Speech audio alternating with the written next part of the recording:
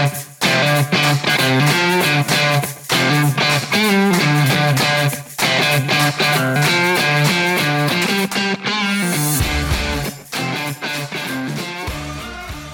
everyone. Thanks again for joining us as we bring you another brew session with Marketing Essentials. I'm your host, Jenna Schultz. I am a UX, UI web designer and developer with Marketing Essentials, and I'm joined with my co-host and co-worker, Jessica. Hey there, I'm the content strategist here at Marketing Essentials. Brew Session is your chance to join us every week with your favorite brew, whether that's a cup of coffee or something stronger, as we discuss everything digital marketing. If you're new to our podcast, I encourage you to go back and catch up on our most recent episodes. Right now, we're in the middle of a multi-part series where we are discussing everything about websites. And today's episode is part 4 in that website-specific series. Also, for those newer listeners who aren't familiar with Marketing Essentials, we are a full-service digital marketing and sales agency located in small-town Minster, Ohio, but serving clients nationwide. You can find us online at mktgessentials.com or at mktg_essentials on Instagram. All right, thanks, Jenna. So last episode, we talked about everyone's burning question that always comes up when we talk about websites. How much do they cost and why do they cost so much? And if you haven't listened to that episode yet, I encourage you to head over to Spotify or wherever you get your podcasts to listen to it. And today, like Jenna said, we're going to be continuing our website series. And today we're talking about conversion rate optimization, which we often refer to in our office as CRO. CRO is all about making small tweaks to different elements of your site to learn what visitors respond to best and ultimately to get more people to convert on your site. And conversion could mean anything from clicking a button to get more information, to filling out a form, to tapping a number to call you. And the goal of any good website should be to elicit more conversions. And before we get started, I'm going to cover something that's kind of a pet peeve of mine, but you'll probably see this a lot if you do any kind of research on CRO. So there's no one magic way to increase conversions on your website, whatever you might read in an article. So if you read something that says, okay, purple buttons increase clicks, or this is the perfect landing page layout, you have to take them with a little grain of salt, because CRO is all about testing and testing and testing different elements on your site to see what works best for your audience. I'm so glad you brought that up, Jessica, because that's also a huge pet peeve of mine. Because first of all, no industry is the same, no website is the same, no one audience is the same. So people will respond to websites and buttons and layouts in different ways depending on the context that they're in. So there is no one perfect solution above all. Jessica, a question I often hear is, how do you even know what to test and what can all be tested? Because frequently the only thing we hear about is, okay, change the color on that button on the form. So what else is there? Yeah, that's a great starting point. You have to know what you're testing before you do it. So think about what will make the biggest impact on your website's performance. What is that most important conversion that you want people to take? Maybe it's filling out a sales form, or like Jenna said, they're tapping a button to call you. But really anything can be tested or tweaked, whether that's the color of the button, copy that's in headlines or call to actions, how things are placed on the page, the types or sizes of images, or the number of fields on a form. So really the sky's the limit. You just have to kind of figure out what kind of results you want to get from your test. So I think that brings us to our next point. Even though anything can be tested, you want to focus on things that can actually make an impact. So how do you know this? First of all, you want to check your analytics. So if you have Google Analytics or something like that installed on your site, you want to look at what are your highest performing pages. What parts of your website will make the biggest difference if you could just get a few more people to convert? So maybe that's your contact page, for example. Some people think conversion rate optimization isn't worth it because you might only be getting a few extra conversions. But let's look at an example here. So if you're purchasing a certain item on your site and that will bring you a revenue of $50 from that one item, for example, But let's say you get 100 more people in the course of a year to purchase. That's an additional $5,000 for your business. So especially if you're a small business, that's a huge increase. So while that may be a pretty simplified example, it can show you the power of conversion rate optimization. Yeah, and that's a good point, Jenna, because Crow is really all about making those small little tweaks that can end up making a big difference. So let's talk about some tools that you might need as you decide to get started on your Crow journey. So you definitely don't need to go out and just start spending a ton of money purchasing tools for Crow. If you do a quick Google search, there's a lot that they say you need to have up front. But I don't think you really need to go crazy at the beginning. There are just a couple of basics that I think will help you. So one of those is Google Analytics or whatever kind of analytics tool you're using, so you can track things on your site, like how many people went to a landing page or how many people clicked a certain button. Another thing that's kind of nice to have, you don't necessarily need it, but if you really want to get into the nitty gritty of what people are doing on your site, a heat map tool. We use Hotjar here at Marketing Essentials. There's also other ones, Crazy Egg, Lucky Orange, they all have funny names, but they can show you exactly where people are clicking on your pages and how far they're scrolling. Sometimes you can even see recordings of people using the site and how they're using it. Another one that is expensive and inexpensive and really quick and easy to use is Google PageSpeed Insights. This is just a free tool where you can put in your URL, and it's a simple way to check how fast your website's loading. So if that's really important, and it probably should be, that's a good way to test to make sure it's loading quickly. And then finally, a simple thing to help improve your site that I think a lot of people overlook is just asking customers for feedback. So you can do this, either informally, maybe you just ask people when they're checking out, or you send them an email, or maybe you could even set up a simple survey with something like Google Forms. Now, if you want to get into really advanced Crow testing, if you have a CRM, for example, HubSpot, that will enable you to do different A/B tests and test different elements of your site. There's also Google Optimize, which can be a little confusing to use if you're not a developer, but there are options out there if you want to get more in depth in your Crow testing.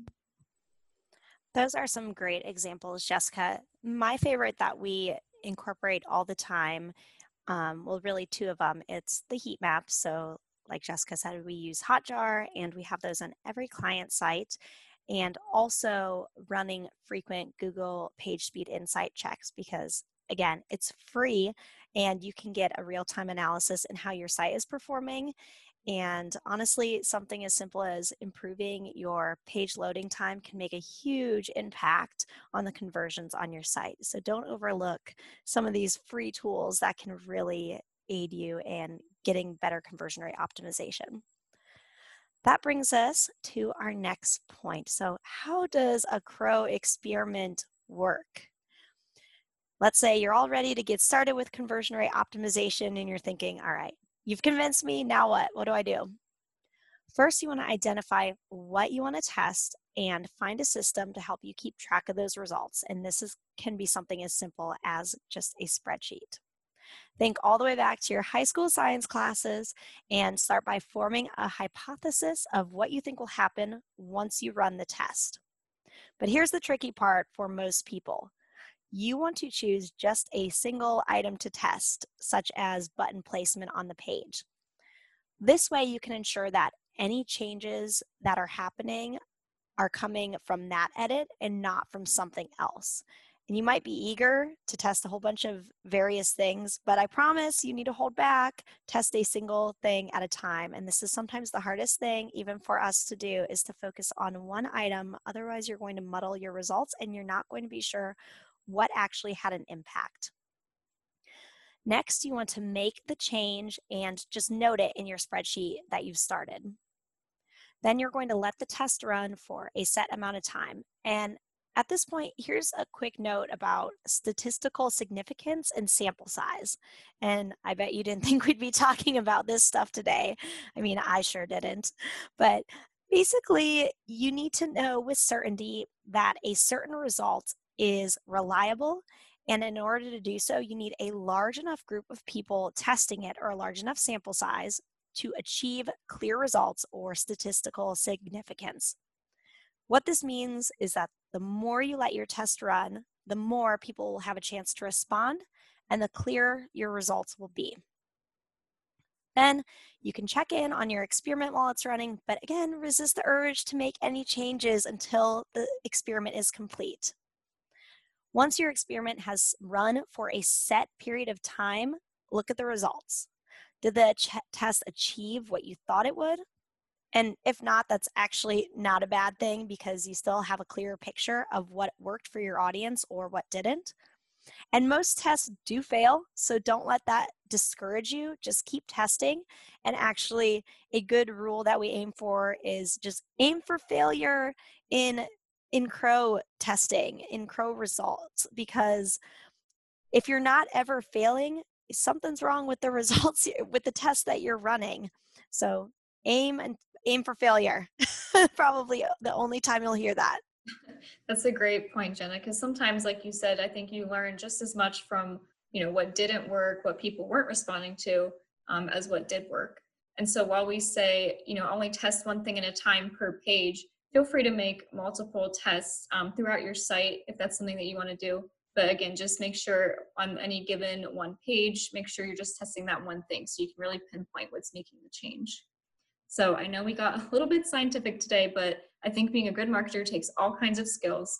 So we're going to drop some resource links into the show notes, and then you can learn more about a couple of the tools and techniques that we discussed today.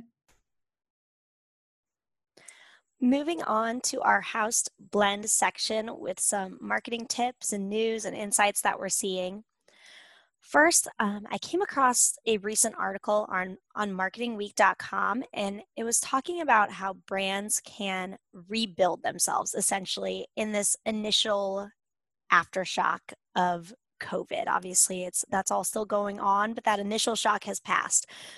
And they said that while many will argue that it's not time to get caught up in quote unquote fatty nonsense like purpose, the author argues that this is exactly the time to think about your purpose as a company and allow that to refocus your brand as you rebuild over the next few months. Here's a direct quote from the article that I'm going to share, and I think it's actually fascinating. I believe that it really backs up the idea that every company should be evaluating their purpose and using it to drive their strategies moving forward, and it may even be a competitive advantage for you moving forward. So here's the direct quote. Not only do purpose-driven companies elicit passion and commitment from their people, their customers, and their consumers, they were also shown by DDI, EY, and the Conference Board's 2018 Global Leadership Forecast to outperform financial markets by 42%. Companies without a sense of purpose within their vision or mission underperform by 42%. So that's huge. I think that says it all. I think this is a really interesting article, Jenna. And I think what trips people up sometimes is purpose doesn't have to be something as, crazy as we change the world with our products. It can be much more focused. But I think the core idea here is that you're very purposeful and kind of honed in on what exactly makes you different from competitors and why you exist. So I think especially, as COVID is kind of disrupting things are changing. Think about what in particular about your brand or your company it makes you special, makes you unique, provides an advantage to your company, to your customers. Otherwise, I think it's really easy for you to get lost in the shuffle and for your brand to kind of just blend in with others. So great find, Jenna, on that one. Next up, this is kind of an interesting one that we could probably talk for a whole episode about, but there's a new trend online, or you maybe have already seen it, called cottagecore, which is all about kind of an aesthetic that most of us are associating with a rural or kind of a rugged lifestyle. And if you're a pop music fan, you'll probably realize that Taylor Swift's newest album, Folklore, leans pretty heavily into this trend. But it's actually popping up in a lot of places, and we're seeing this in some ways in the business world too, which I'll explain. So think about the number of things like subscription boxes that have popped up in the last couple of years, or how popular Etsy shops are, or how people have made this whole industry about raising, chickens or animals in your backyard. Those have all become trends in the past couple of years. And I think to me that shows people are really gravitating toward these kind of handmade, custom or local products and services that kind of celebrate the simple things instead of the more mass market fashion and culture that was kind of more popular previously. So how this applies to you, if you own a small business or you work in kind of a cottage industry, definitely play it up. Let it shine in your marketing that you're small and you're proud of it. Or, talk about how everything you make is custom designed or comes from local ingredients. This is something I think is kind of a stark contrast to the consumerism that we've seen more for the last couple of decades. And I'm kind of predicting it'll stay around for a while, especially as the pandemic is going on and people are kind of seeking that comfortable, peaceful feeling. I find this absolutely fascinating, Jessica. I have definitely seen this shift just on social media and as I've been searching and scrolling. And I think you're so right. We need to think about as businesses how we can use this to our advantage. It reminds me of what we talked about on just one of our previous episodes with all of the outdoors type of gear, like really trending now because people are forced to, stay at home and go back to that more simplistic way of life, I guess, so to put it. So this really plays off of that. So if you can take advantage of this and put this kind of spin or angle on your business, I think you're going to see some success from it.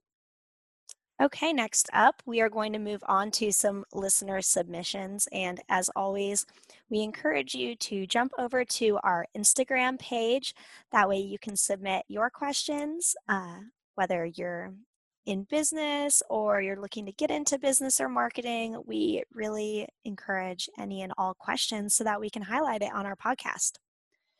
Up first, we have one from a college senior majoring in marketing. And they're asking, what are the most important things I need to know so I can get a job in marketing when I graduate?